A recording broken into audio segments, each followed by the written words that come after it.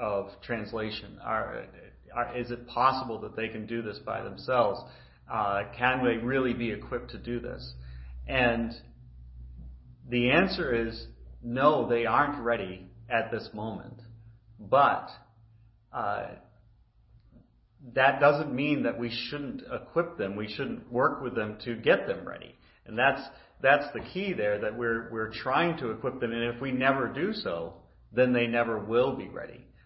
So we're working alongside them to get them to the point where they can use these tools and develop these resources in Spanish, so that the languages that speak Spanish as a second language have access to Bible translation tools that they can use for themselves.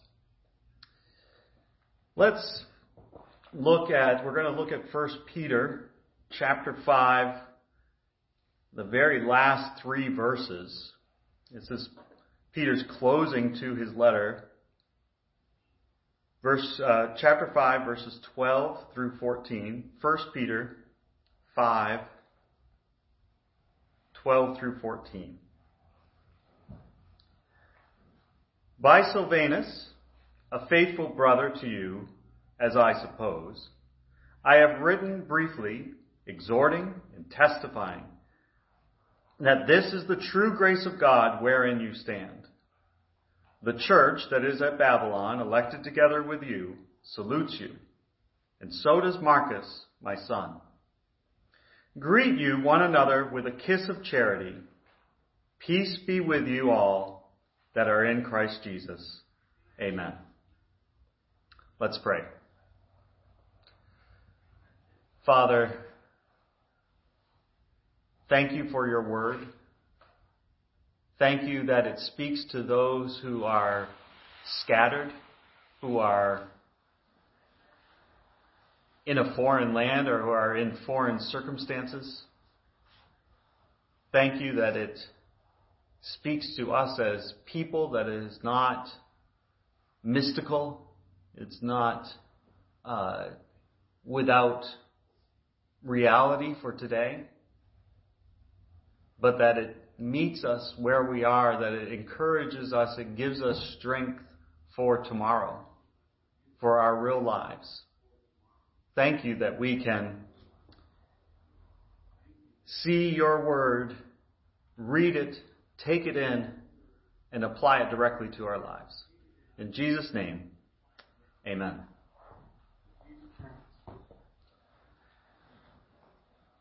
If we look at these verses, we want to first kind of orient ourselves to what the verses are saying, but also we want to then step back a moment and get a bigger picture of the theme, the why did Peter end his letter this way?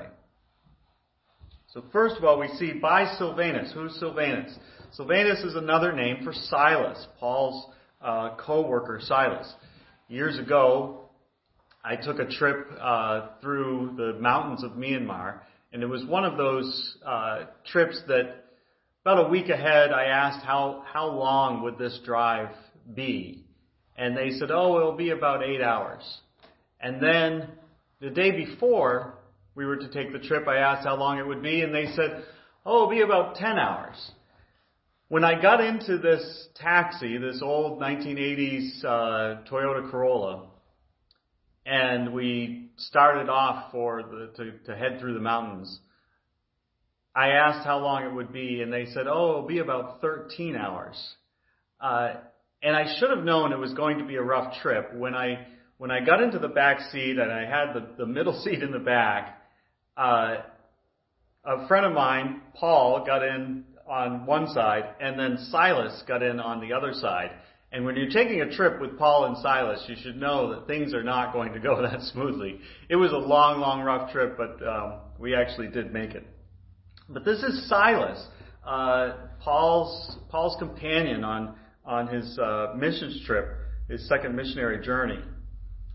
And Peter says, by Silvanus, Silas, a faithful brother to you, as I suppose. Now this, as I suppose, isn't he's unsure. It's that it's by his estimation.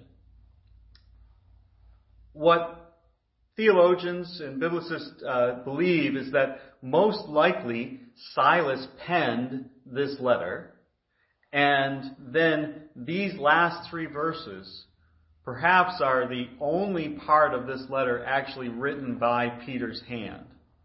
And the reason for this would be that in this time, of course, this letter was going to be carried by Silas, by a courier. And you have to know, do you trust this guy? What affirmations do you have that this man is genuine and that this letter is genuine? So Peter is adding this closing to the letter so that Silas has a testimony saying, yes, this is legitimate, and also saying that Silas is to be trusted. You see, there's no hotels really at this point, so Silas, particularly that would be safe for Silas to stay in. So as a Christian, Silas is going to go to these scattered churches that are being persecuted throughout Asia, and he's going to read this letter. But he's going to need to stay in people's homes. So he needs this recommendation from Peter to say, yes, he is truly Silas. You may have heard of him, this faithful brother who has worked with Paul, and I'm vouching for him. I'm esteeming him as one who is faithful so he can be trusted. Then Peter goes on, I have written briefly, exhorting or encouraging, testifying that this is the true grace of God wherein you stand. That this letter has been written to as an encouragement, speaking of their standing in the faith, their standing in the truth that they have been given the grace of God, that through faith they have put their faith and trust in Christ and have received the gift of salvation. He later, he continues to say, the church that is at Babylon, that's probably a code word for Rome, elected together with you, salutes you. So he's saying that the church at Rome, which could have been seen as, oh wow, I wish I was part of that church, and think of how smart the people are there and how educated they are there, but we're just these little scattered churches. And yet, Peter's reminding them, no, they were chosen just like you who believe have been chosen. And this is exactly the same way Peter started the letter in chapter 1. Chapter 1, verse 1 starts out, Peter, an apostle of Jesus Christ, to the strangers scattered throughout Pontus, Galatia, Cappadocia, Asia, and Bithynia, elect according to the foreknowledge of God the Father, through the sanctification of the Spirit, to obedience and sprinkling of the blood of Jesus Christ. Grace to you and peace be multiplied. This is a parallel to the closing. The salutation is very similar to the closing. But he's saying, those of you who have believed, you have a foundation, you have this surety that you have been chosen by God through your belief.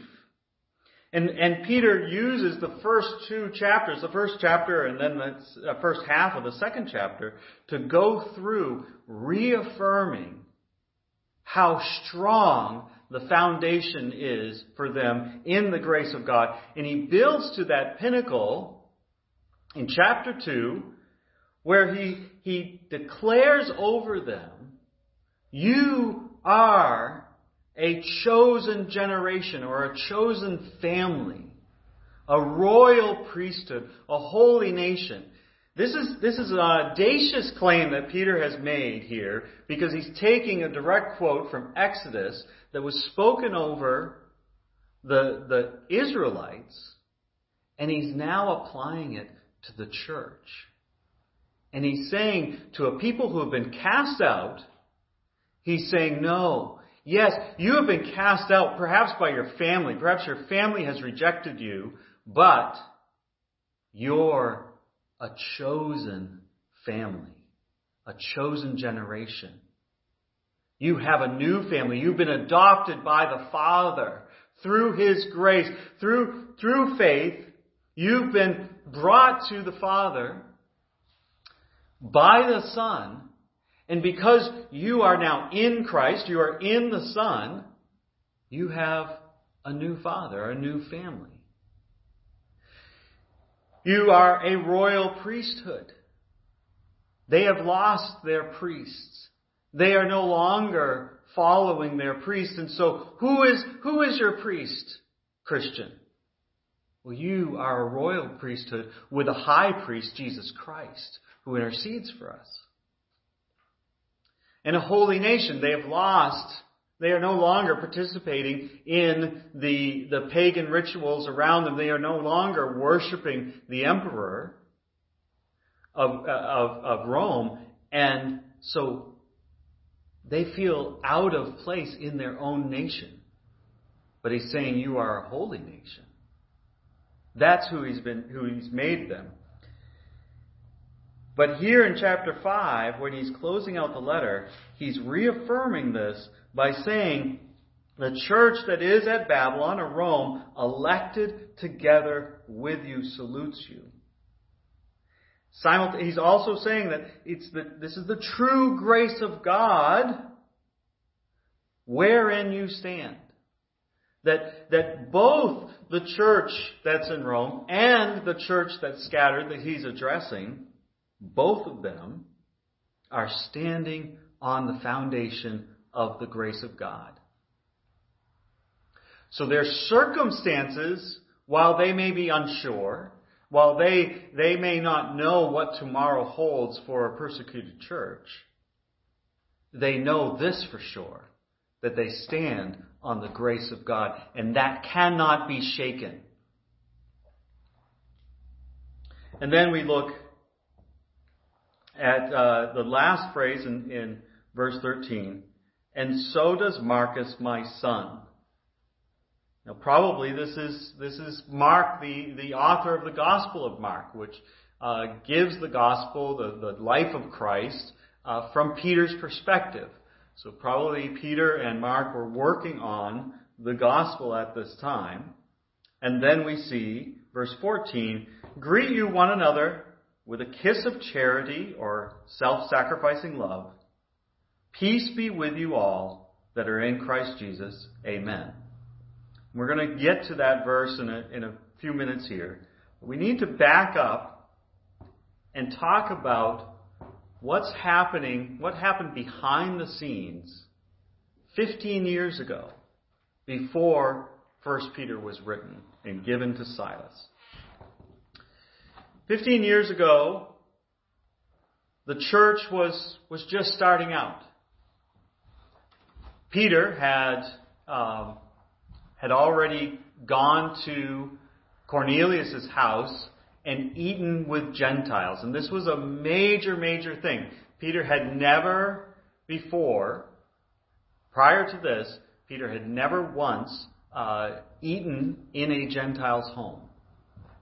And yet, because of his vision and because of the messengers from Cornelius, he then went to this man's house and ate with him because he brought the gospel, they received Christ, and they received the Holy Spirit. And there was evidence of that. And there was suspicion in Jerusalem, so Peter had to go back to Jerusalem and give testimony that yes, indeed, truly, these Gentiles have received Christ.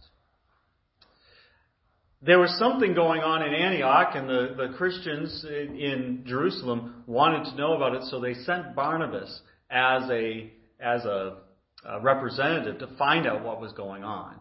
And Barnabas goes to Antioch and he discovers that there's all these newly called Christians there, and that they are new believers in Christ.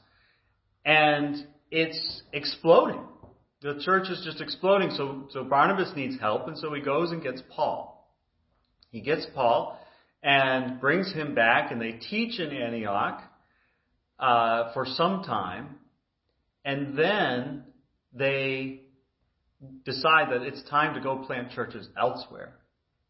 So Barnabas and Paul plan this missionary journey, and they take with them John Mark, a young man, John Mark. And John Mark, partway through the trip, he bails on the trip. He does not complete the trip, and he has to go home mid-trip.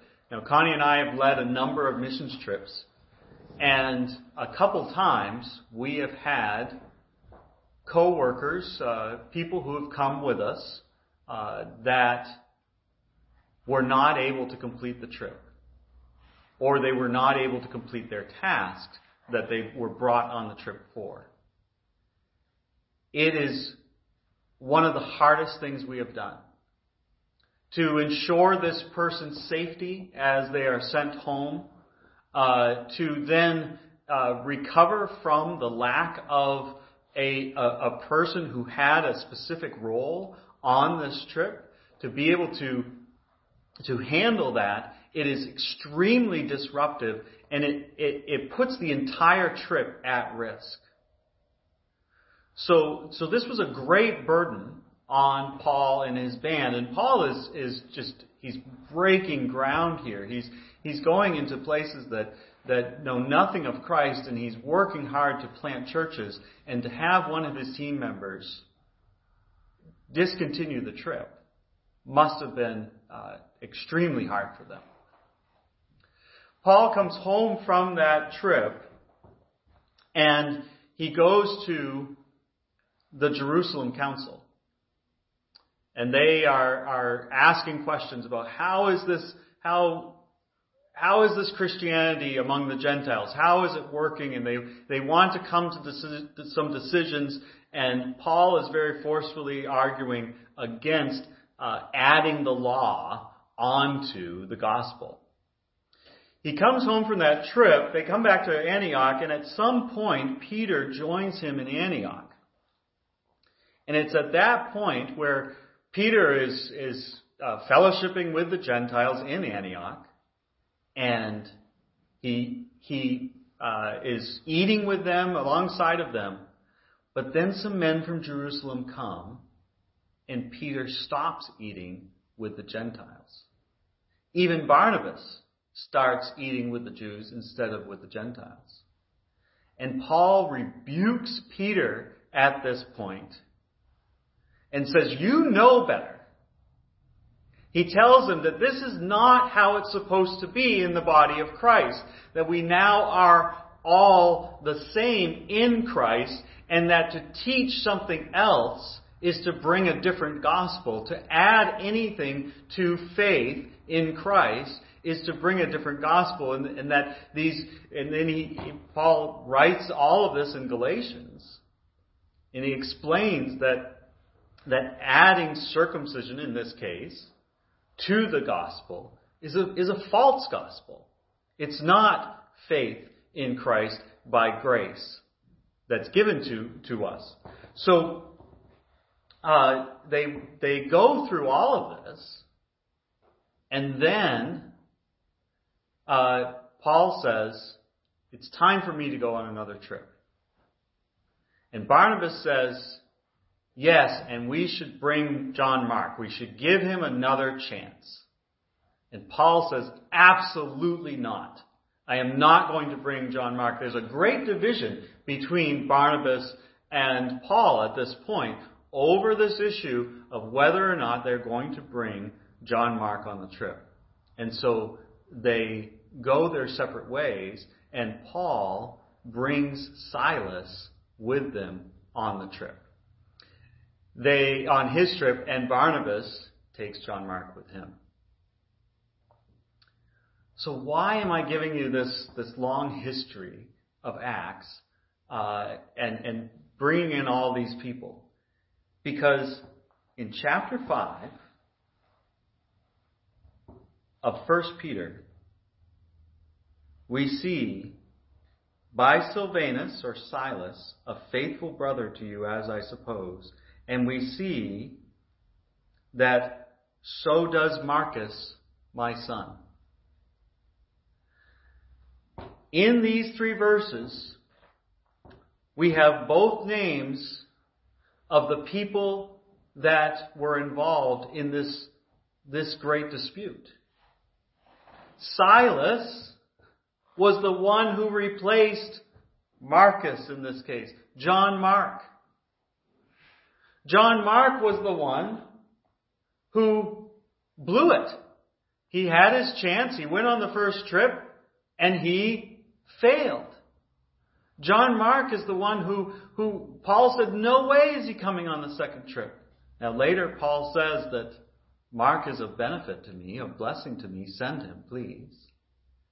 But at this point, Silas is Mark's replacement. And yet, we're seeing in these verses that somehow they're working together. Somehow they are working simultaneously alongside Peter.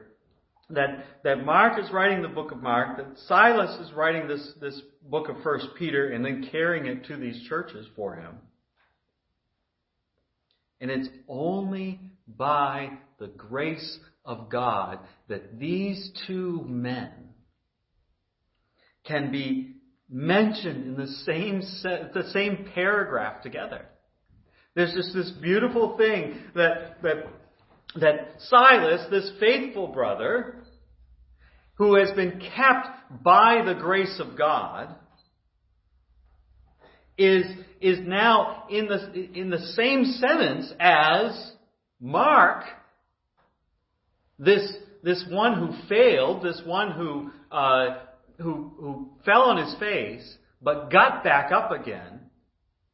It's by the grace of God that he's able to participate in the ministry. And what a way he's participating in the ministry. He's writing one of the 4 Gospels. He's writing the book of Mark. How beautiful that is, that this man who didn't cut it, didn't make it, in God's grace, has a beautiful ministry working alongside Peter. You see, that's only by the grace of God. All of us have this idea that there are those Christians who remain faithful, and then there's me.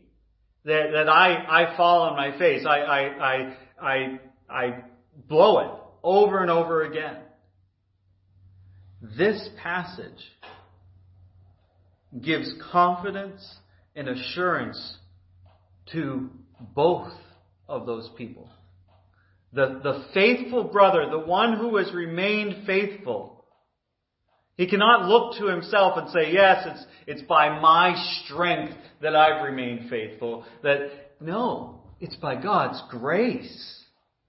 This grace that Peter is testifying of and encouraging these churches with, it's by grace. That's what has kept Silas as a faithful brother.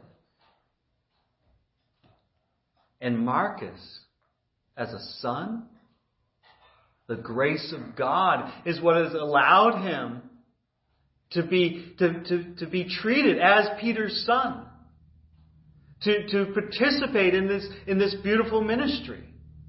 To be alongside one of the apostles and hear his testimony of Christ and to write down the very words of God. How amazing is that? That through forgiveness and through mercy and through grace, Mark is this beautiful servant of God. And then verse 14, greet you one another with a kiss of charity or a kiss of self-sacrificing love.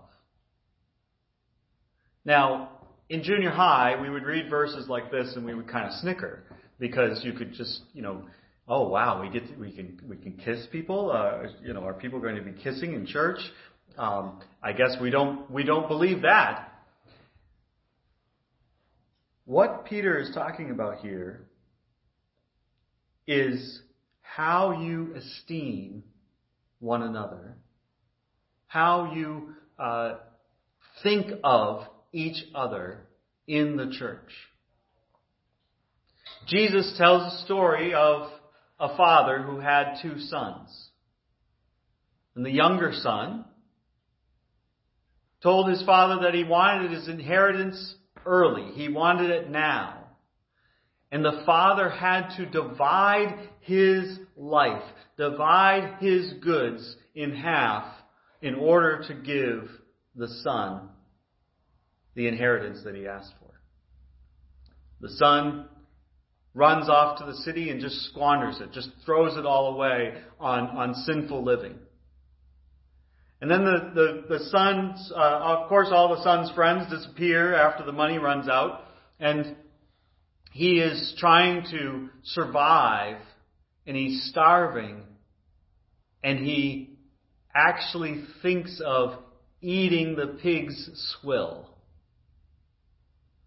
And he realizes that the servants of his father have it better than he has it.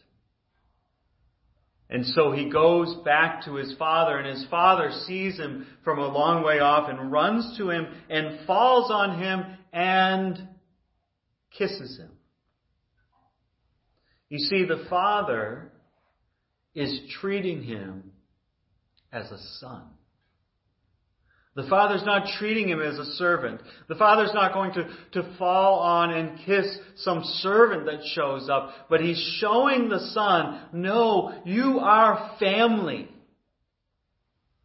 I'm treating you as one of us. You belong here. You didn't belong out there. You belong here. You are part of our family.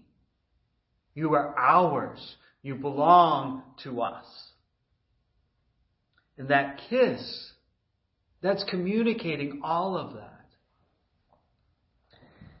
And so when Peter says, greet you one another with a kiss of love, of charity, he's telling them, treat one another as a loving family. Treat one another, greet one another, live out life with one another as family. As a family that cares for one another, that has affection for one another, that loves one another. Notice, how does Peter refer to Silas? A faithful brother. Marcus, a son. The church that is at Babylon, it's together with you, that there's a camaraderie, there's a partnership, there's an equality between these churches, that between the church at Rome and between these churches that are scattered, living under persecution. And so for us this morning, what does this teach us? It teaches us that by standing on the foundation of the grace of God, verse 12, the true grace of God wherein you stand, that foundation is true, that it's sure.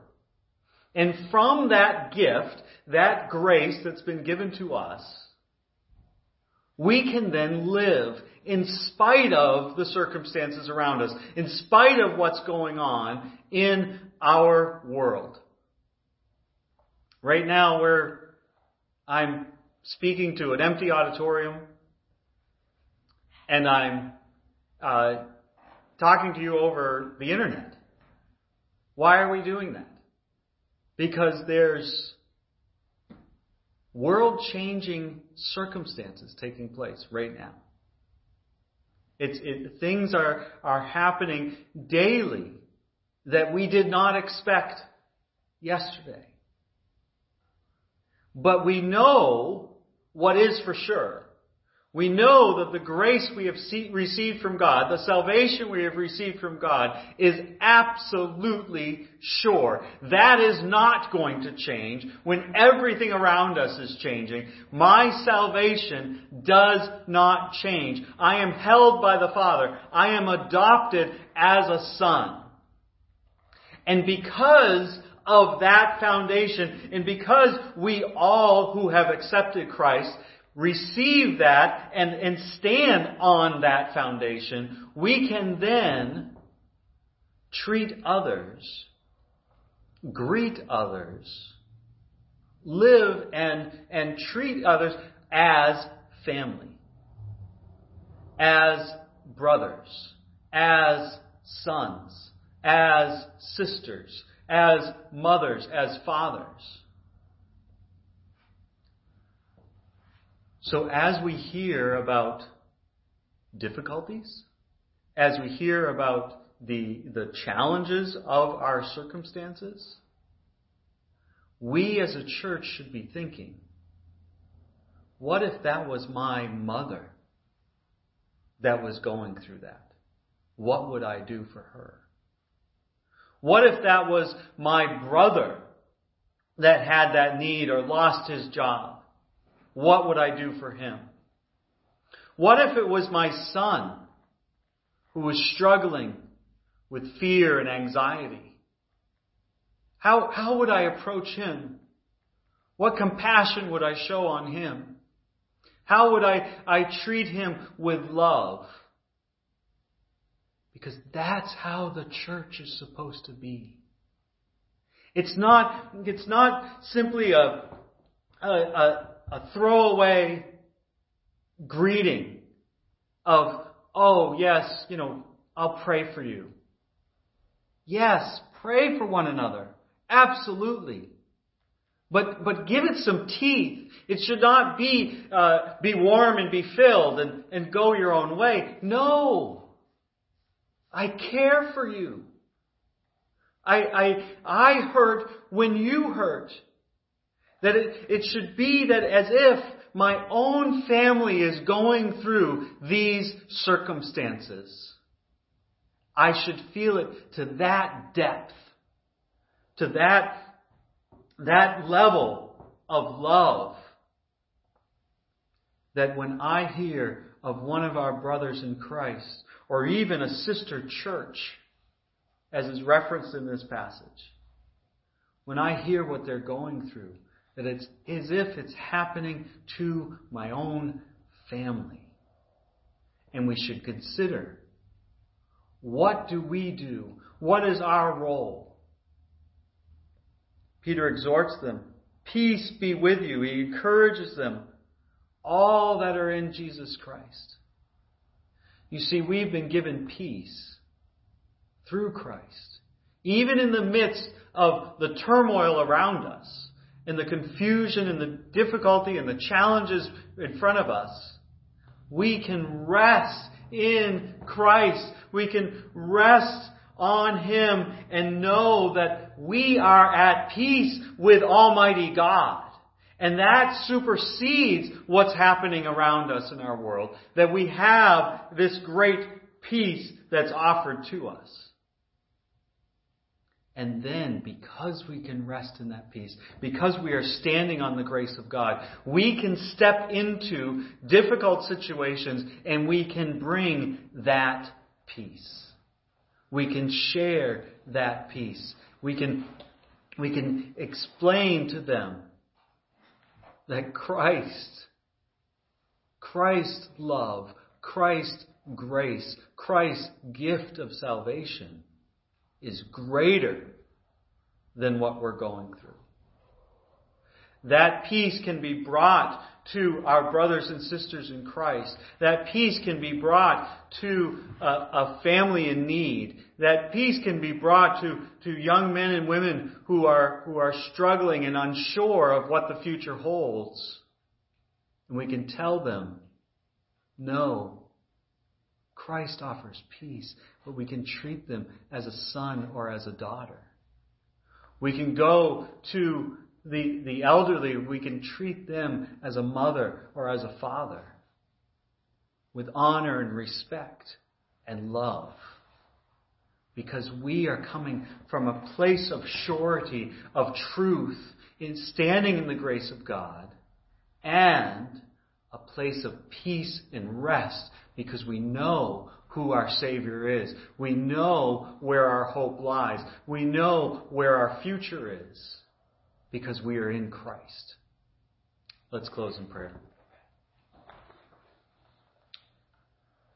Father, thank you for your word. Thank you for your grace.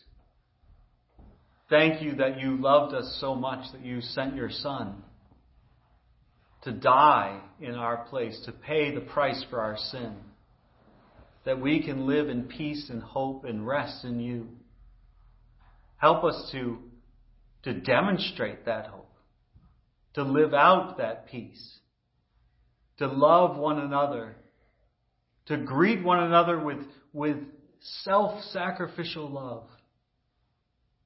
That would be our testimony, that would be our reputation in this community. That those people at the community church, they love each other. They'll bend over backwards for each other. They treat one another as family. That would be what we're known for. That would be our reputation, especially during this time. Lord, protect our loved ones. Protect our brothers and sisters in Christ. Help us to live confident in the grace that you've given us. In Jesus' name we pray. Amen.